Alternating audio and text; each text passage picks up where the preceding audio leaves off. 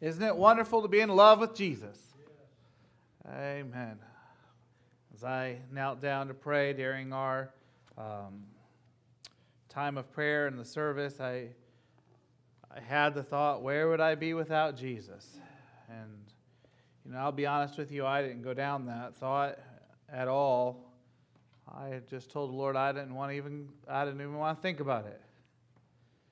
So grateful that He ever found me. Amen.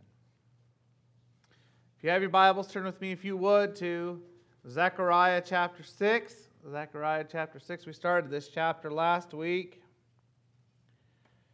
We discussed the vision of the 4 chariots. And I'm thankful that God's in control, even of those that haven't surrendered themselves to Him. He's still in control. And I'm encouraged by that. We have completed the visions of Zechariah, and from what I understand, we've completed the easy part of the book. Isn't that encouraging?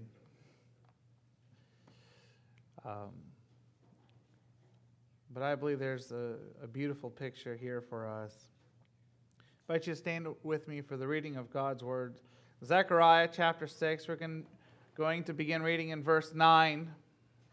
And the word of the Lord came unto me, saying, Take of them of the captivity, even Heldai and Tobadiah and Jedediah, which are come from Babylon.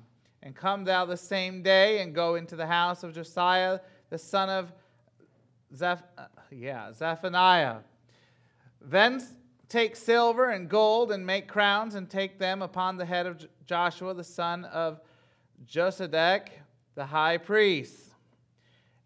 And speak unto him, saying, Thus speaketh the Lord of hosts, saying, Behold the man whose name is the branch, and he shall grow up out of his place, and he shall build the temple of the Lord.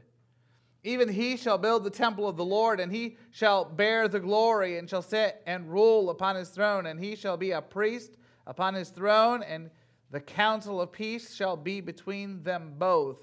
And the crowns shall be to Helam, and to Tobijah, and to Jedediah, and to Hen, the son of Zephaniah, for a memorial, the temple of the Lord. And they that are far off shall come and build the temple of the Lord. And ye shall know that the Lord of hosts hath sent me unto you. And this shall come to pass, if ye will diligently obey the voice of the Lord your God. Father, thank you for loving us first. Thank you for giving us a heart that wanted to love you. Thank you for changing our heart, taking out the stone-only heart and putting in a heart of flesh. And Father, as we look at this prophecy, we ask that you'd help us to rightly divide the word of truth, and may we glorify you. In your name we pray. Amen. You may be seated. Who likes drama? Now, I don't mean the nonsense of people getting things worked up. I don't mean family drama. I don't mean to be sexist here, but girl drama. I mean, girls are really good at it. But there's some guys that are pretty good at it too. I don't mean the drama queens and the drama kings. What I mean by drama is acting, a play, a skit. That's drama, and they call that drama class if you try to learn how to do that stuff. And here is something that is unique. We have before us not a vision like we've had before, but the Lord has instructed our prophet to go and perform a prophetic drama. Isn't that kind of neat? Now, this happens throughout the prophets. This isn't unusual. This isn't, Zechariah isn't the one who comes up with this. There's others. Ezekiel does several of them himself, some that I'm very thankful the Lord didn't ask me to participate in. And some of you are chuckling because you know you've read Ezekiel before. And if you haven't, I recommend you peruse it a little bit and see, and you would agree. You're glad that you didn't get called to perform in these particular prophetic dramas. Prophetic dramas I don't know when the first one was. I can't say for sure. I know that even false prophets even did prophetic dramas. You remember when King Ahab asked King Jehoshaphat if they could go to war together, and Jehoshaphat asked for a prophet, and Ahab brings out the false prophets, and this guy gets out a set of horns, and the Lord's gonna run him over like these horns, and made a big show and a big deal, a big prophetic drama. It was a false drama, a false prophecy, but it made a big show. Prophetic drama. I don't know that I've ever preached about prophetic dramas before. I know that I've preached on, especially that particular passage, but I don't ever recall preaching about prophetic dramas. And this is a prophetic drama. And so the characters are set, and bring these particular men from the captivity here. And now what I want you to do is I want you to form a crown, fashion a crown of silver and gold. And then I want you to go to Joshua the high priest, and I want you to crown the high priest as king. Now, this is not Joshua taking over Zerubbabel's role. This is, again, they're acting things out. And we look at this, and to be honest with you, it's on the surface of it, you wonder, what is going on?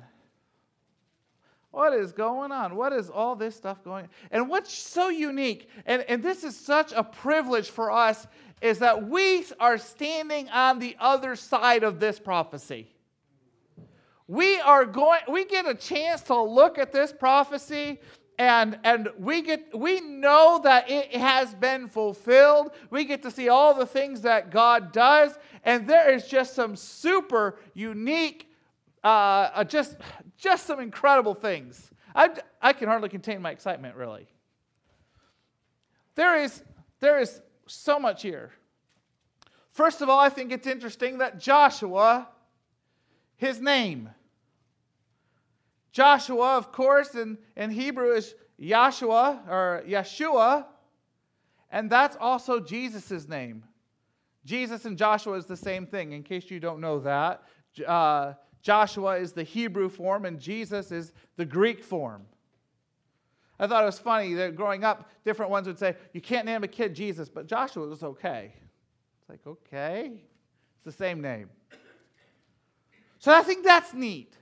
That here, this prophecy, this drama that's going on, that the high priest is priest and king represented here, and he's got the name Yahweh saves. The Lord saves. It's exciting. And then, the next thing that we see is, of course, it's the prophecy concerning the Messiah, is that is called the branch. Now, Zechariah is not the first to call him the branch. Isaiah has called him the branch. I believe Jeremiah has called him the branch. It's not an unusual thing for Jesus and the Messiah to be called the branch, but I thought it was interesting that Jesus says that he is the vine. He's the branch. He is the main vine, and we are the branches that shoot off from that vine. But Jesus is the branch. So we see another prophetic picture of Christ. But I skipped one here, and I skipped it on purpose because I don't think I would have noticed it if I hadn't read this. Did you catch what Zechariah is supposed to say? He says, "Behold the man." And if you recall, Pilate says the same exact phrase. "Behold the man." And I'm sure that when John was recording that and writing the events of that day, I'm just convinced in my heart that John heard that's exactly what Pilate said, but I'm remembering and studying, and that's what Zechariah said here in this prophecy concerning Christ. "Behold the man." Exciting stuff. If you get excited about that kind of thing, I do. I get excited about that stuff. Why do I get excited about that stuff? Well, one, to me, there's no doubt, nobody has any doubt that I know of, that Zechariah was written before Christ. And second of all, it's a build to my faith. It helps me grow my faith as God has orchestrated all of these things, and it continues to be fulfilled. In fact, that's not the end of the prophecies. There's more to it. He says that the branch is going to grow up, and that he's going to build the temple, the house of the Lord. And certainly Jesus established a new kingdom, a new temple. He told the woman at the well, he said that there's coming a day when we're going to worship in temples not made with hands. We're going to worship in spirit and in truth. The whole temple thing gets changed up. It gets flipped upside down. And Jesus sets up a new temple. And they who come afar off to build the house of the Lord, that's us, the Gentiles. Those of us that are not part of Israel. This is a prophecy concerning us. Well, I hope somebody gets excited here. You're making me kind of feel lonely here. I know maybe you think I'm a Bible nerd or something, but this stuff to me, this is just good stuff. I mean, here's Zechariah. They're trying to build a physical temple, and here the Lord's saying, "I want you to put on this prophetic drama. I want you to put on this skit. I want you to put on this little play for everybody to see. And in it, I want you to know, Zechariah, that you're prophesying about me. I'm one of those that come from afar off to build the house of the Lord." And that's talking about you. And that just excites me. Now, I could end the sermon right there, and I'd feel good in my soul, but you might not. Well, you might be happy that I just quit early. But I believe that there's something that's really important here. This is a prophecy that is got to flip the minds of the people here. And it's this, that the coming Messiah is going to unite the office of priest and the office of king. This is not the way that it used to be. In fact, Saul tried this himself. A couple of chapters beyond where we were studying this morning, Saul is going to make another sacrifice. He's going to tempt the Lord. And that God is going to determine to take the office of king away from his family, because there is too much of King Saul trying to become priest and king. But he's not the only one who does it. King Uzziah tries it. King Uzziah, now he doesn't try to sacrifice. He tries to burn incense before the Lord. And do you know what happens to him? Leprosy spreads on his forehead, and until he dies, he's a leper. As a warning to any and all who would say, "I wish to be king and priest," anyone who would try to join those two offices, they would be denied by God.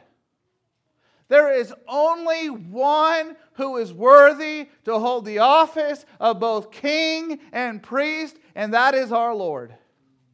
It is why in our nation we talk about the importance of the separation of church and state. And if we're honest, there's never much peace between church and state. And whenever the church and state get too entangled, do you know what often happens?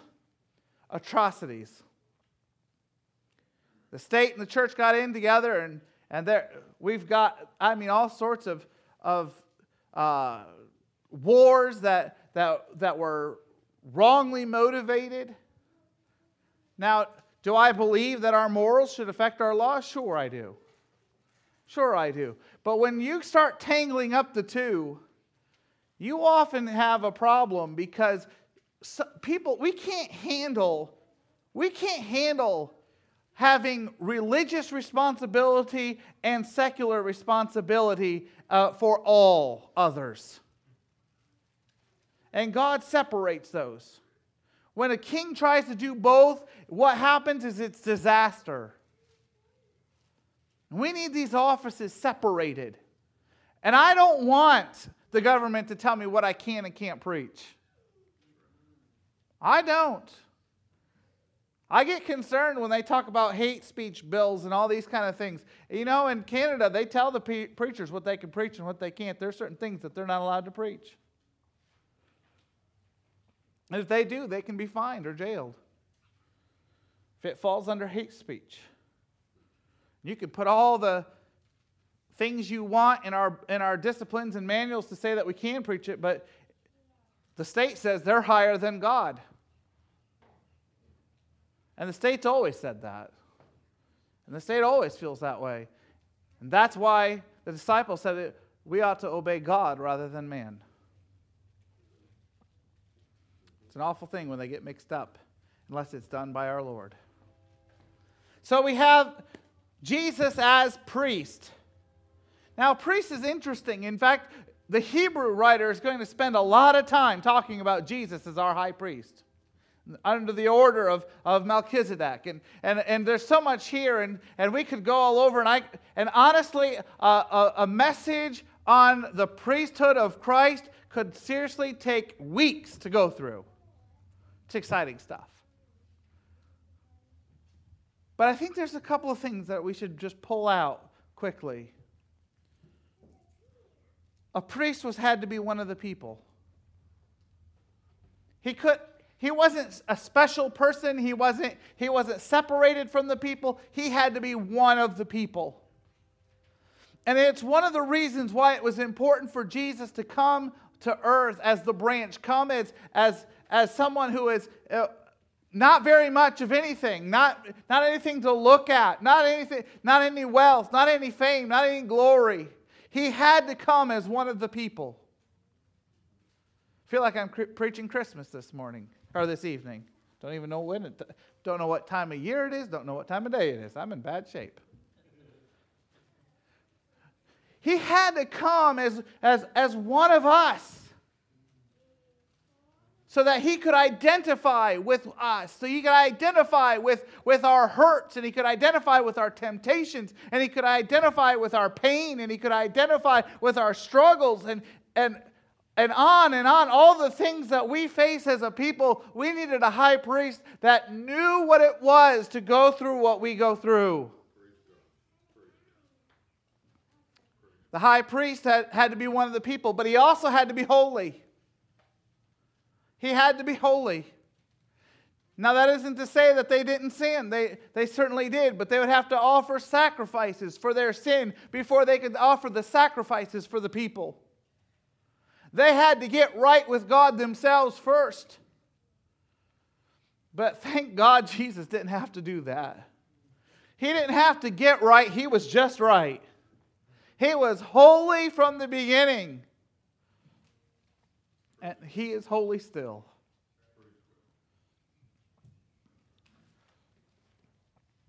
You know what's interesting about the temple? Is they didn't have any chairs. You can see there's a wash basin. There's the altar. There's the Holy of Holies. There's curtains, but there's no chairs. The priest didn't get to sit down when he was on the job because the work was never done. There was constantly the job of mediating between God and man. A man that continually has need of mediation. But here's what's incredible.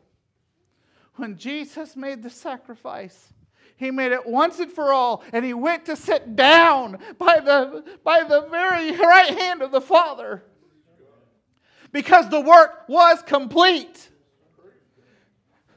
Old Aaron didn't get to sit down. Joshua the high priest, he didn't get to sit down. But Jesus, when He made the sacrifice, He sat down at the right hand of the Father. The work is done. That's incredible. We don't have to have an altar up here where we're killing animals for our sins. We don't have to. And folks, let's just take this a little bit further. We can go on into holiness. We can get sanctified and not keep having to go over and keep asking God to forgive us. We can be holy and we can be sanctified and know the work is done. Well, I hope you're starting to get a little excited. I'm really just getting wound up. He is priest. He is priest. He is mediating before you and for me. But the sacrifice was once and done. The blood of bulls and goats and sheep and all the turtle doves and all that only lasted for a moment. But really, even that didn't please the Lord. All that blood that was spilt through the centuries all pointed to the sacrifice of Christ on the cross. And all that blood, they said the blood would flow.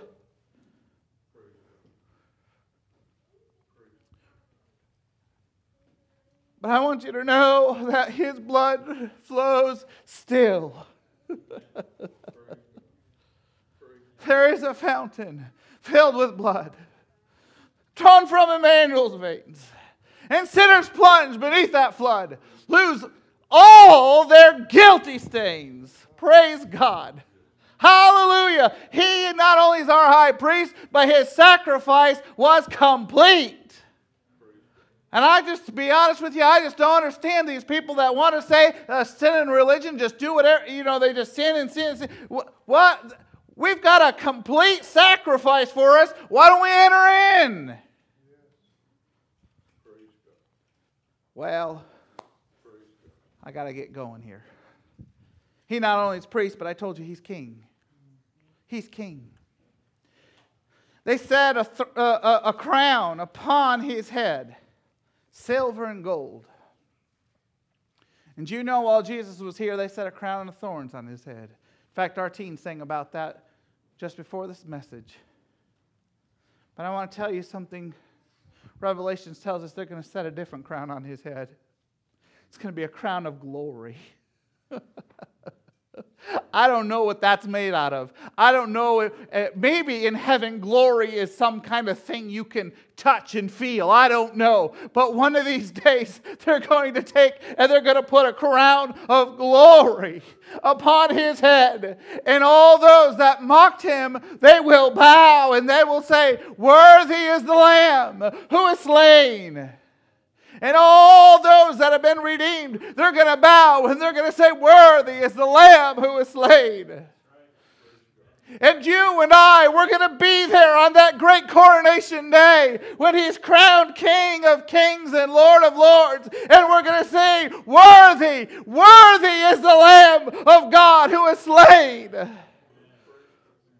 And He will reign forever. Wow, I'm even quoting Christmas songs now. Hallelujah. Well, hallelujah. He will be King of Kings and Lord of Lords. But I want to tell you, it's not just will be. He is King of Kings. And all the kings of this earth and all the presidents and all the czars and whatever other titles they want to give them, They will answer. And they do answer. Even now. You know, we get all worked up about our presidents. You get a certain president in, he's from a certain political party, and you, invariably you'll hear somebody say, I think he's the Antichrist. Invariably. I don't think I've ever seen a president from that political party that I haven't heard someone say it was the Antichrist. And you know what else? That other political party, when the other team, the other political party gets one, all they ever want to talk about is how awful they are and how they should be impeached. And they go backwards and forth. And I don't care where you're at this morning or this evening. I don't care whose side you're on. What I want to tell you is this. They're going to answer for themselves. I don't care if they got a D or an R after their name. They will answer to the King.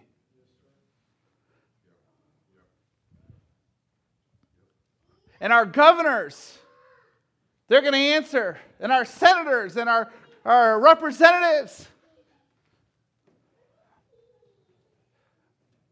And our mayor. And even us. We're going to give an account to the King. We don't know what it is to have a king. All we've had is a president. I don't think any of us immigrated from somewhere where there was a king. Do you know what you do to a king? You obey. Did you know that there was a time in England that to think about the death of the king was considered treason? To just think about him dying someday, him ever being laid in a coffin and laid in the earth, to even think about it was considered treason. So much so that the kings of that time period were not even allowed to attend funerals of their closest friends, because it may cause some people there to think about the king and death and put them together and have treacherous thoughts, treasonous thoughts. We don't know anything about serving kings. If the president says something, we don't like it, we can get on our computers and we can be couch warriors, keyboard warriors. We can blast them. You know, we can say this, and we can have a high old time blasting them. We can post our memes to our Facebook pages like we're really doing something for the kingdom. I'm not even talking about the kingdom of heaven. I'm just talking about our earthly kingdom. Because we have the right to free speech. And thank God for it. But a lot of it is just hot air. Let's just be honest. A lot of free speech is just hot air. We're usually shouting into our own echo chambers, and the people that hear us are like, yeah, right on, brother. Right on, sister. That's exactly the way I feel about it. But when we get face to face with someone who thinks differently, our keyboards go away. Our warrior spirit suddenly turns into a wilted spirit.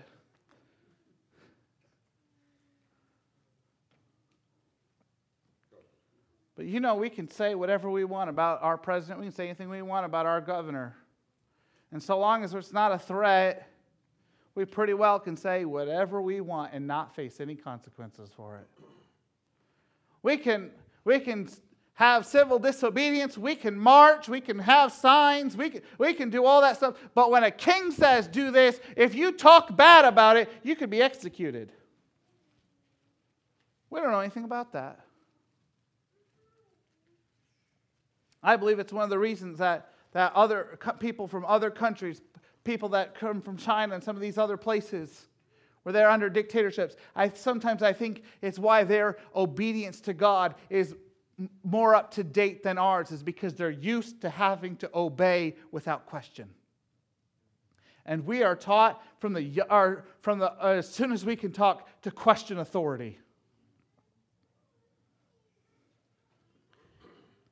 It's a dangerous thing to question the authority of God. He is king. And we might have a different opinion. And there are times that God has done things that I haven't understood. And there have been times that to be just quite honest with you, if I could have chosen different, I would have chosen different. But it is not for me to have an opinion about the workings of God. And if we don't understand that we need to go back and we need to read about when God comes in the whirlwind and speaks to Job. Job has spoken a lot of opinion, and God shows up. He says, I cover my mouth. I can't say anything. Because now that I'm in the presence of the king, I realize I have no right to speak. He's king. He's king. And maybe this isn't as high and mighty and maybe as fun to preach about, or maybe as fun to hear as it is about him being our priest. But folks, what good is that if he's our high priest and he's our great King of Kings if we're not going to be obedient to him?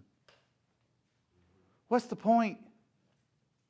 What's the point if he sacrificed for us and he's sitting at the right hand of the Father and mediating on our behalf if we're going to just continue to be disobedient to his voice?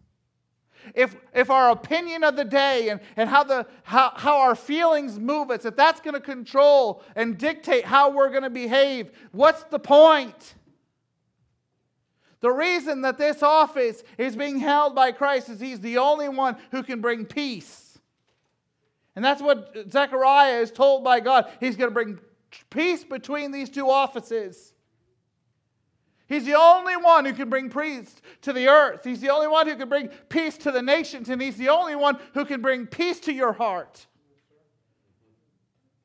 But as long as you continue to disobey, you won't know peace.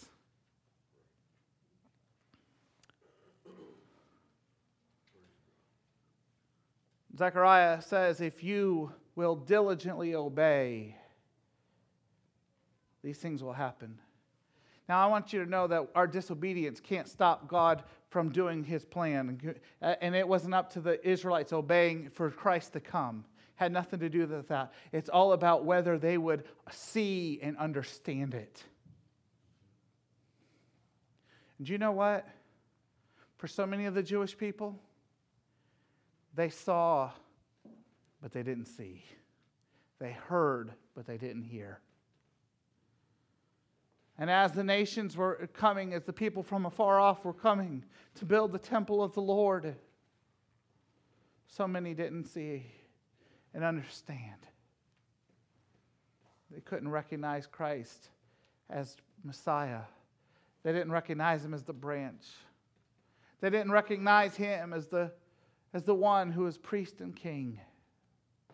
In fact, so much so that we have the book of Hebrews. It was written to the Jewish people to help them to see that this prophecy and so many of the other prophecies, to point to them and say to the Jewish people, wake up, look and see and know. There's a verse in Hebrews that I get asked so often about what it means. And it talks about if we would go back, there's no sacrifice for sins. And it's just simply this. For the Jewish person, if they would reject Christ as the sacrifice for sins and try to go back to the temple worship, to the sacrificing of goats and sheep and all that stuff, that those sacrifices don't qualify them for the remission of their sins anymore. It's not talking about backsliding. It's talking about going back to the old Jewish traditions.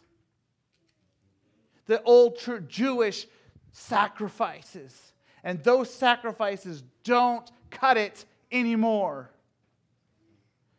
And so many of us misunderstand that. But we have to remember that Hebrews is written for Hebrews, the Jewish people. And it's going back and it's trying to help us to understand this prophecy, among others. Jesus is our king, and he's our priest, and we must be obedient. And there's no other way. There's no other sacrifice. There's no other avenue for salvation than to be obedient and to trust in the sacrifice of Christ. I'm thankful tonight that he's my priest and he's my king.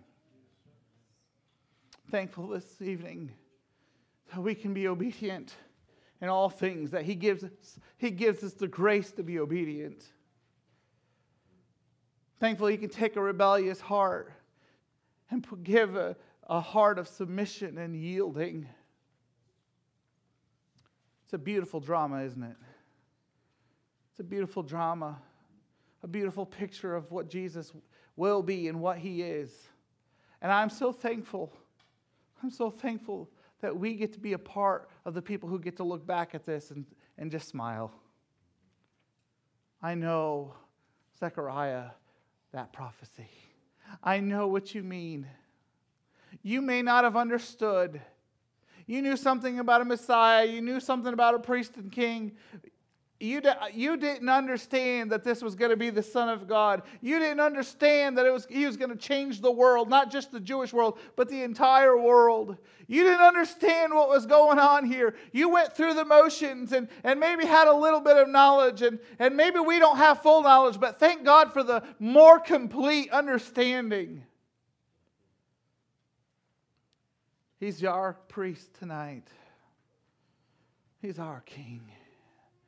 And we will be obedient to him, for he alone is worthy. Hallelujah. Worthy is the Lamb who is slain. Praise his name. Let's stand together. Brother Dean, dismiss us in prayer, please.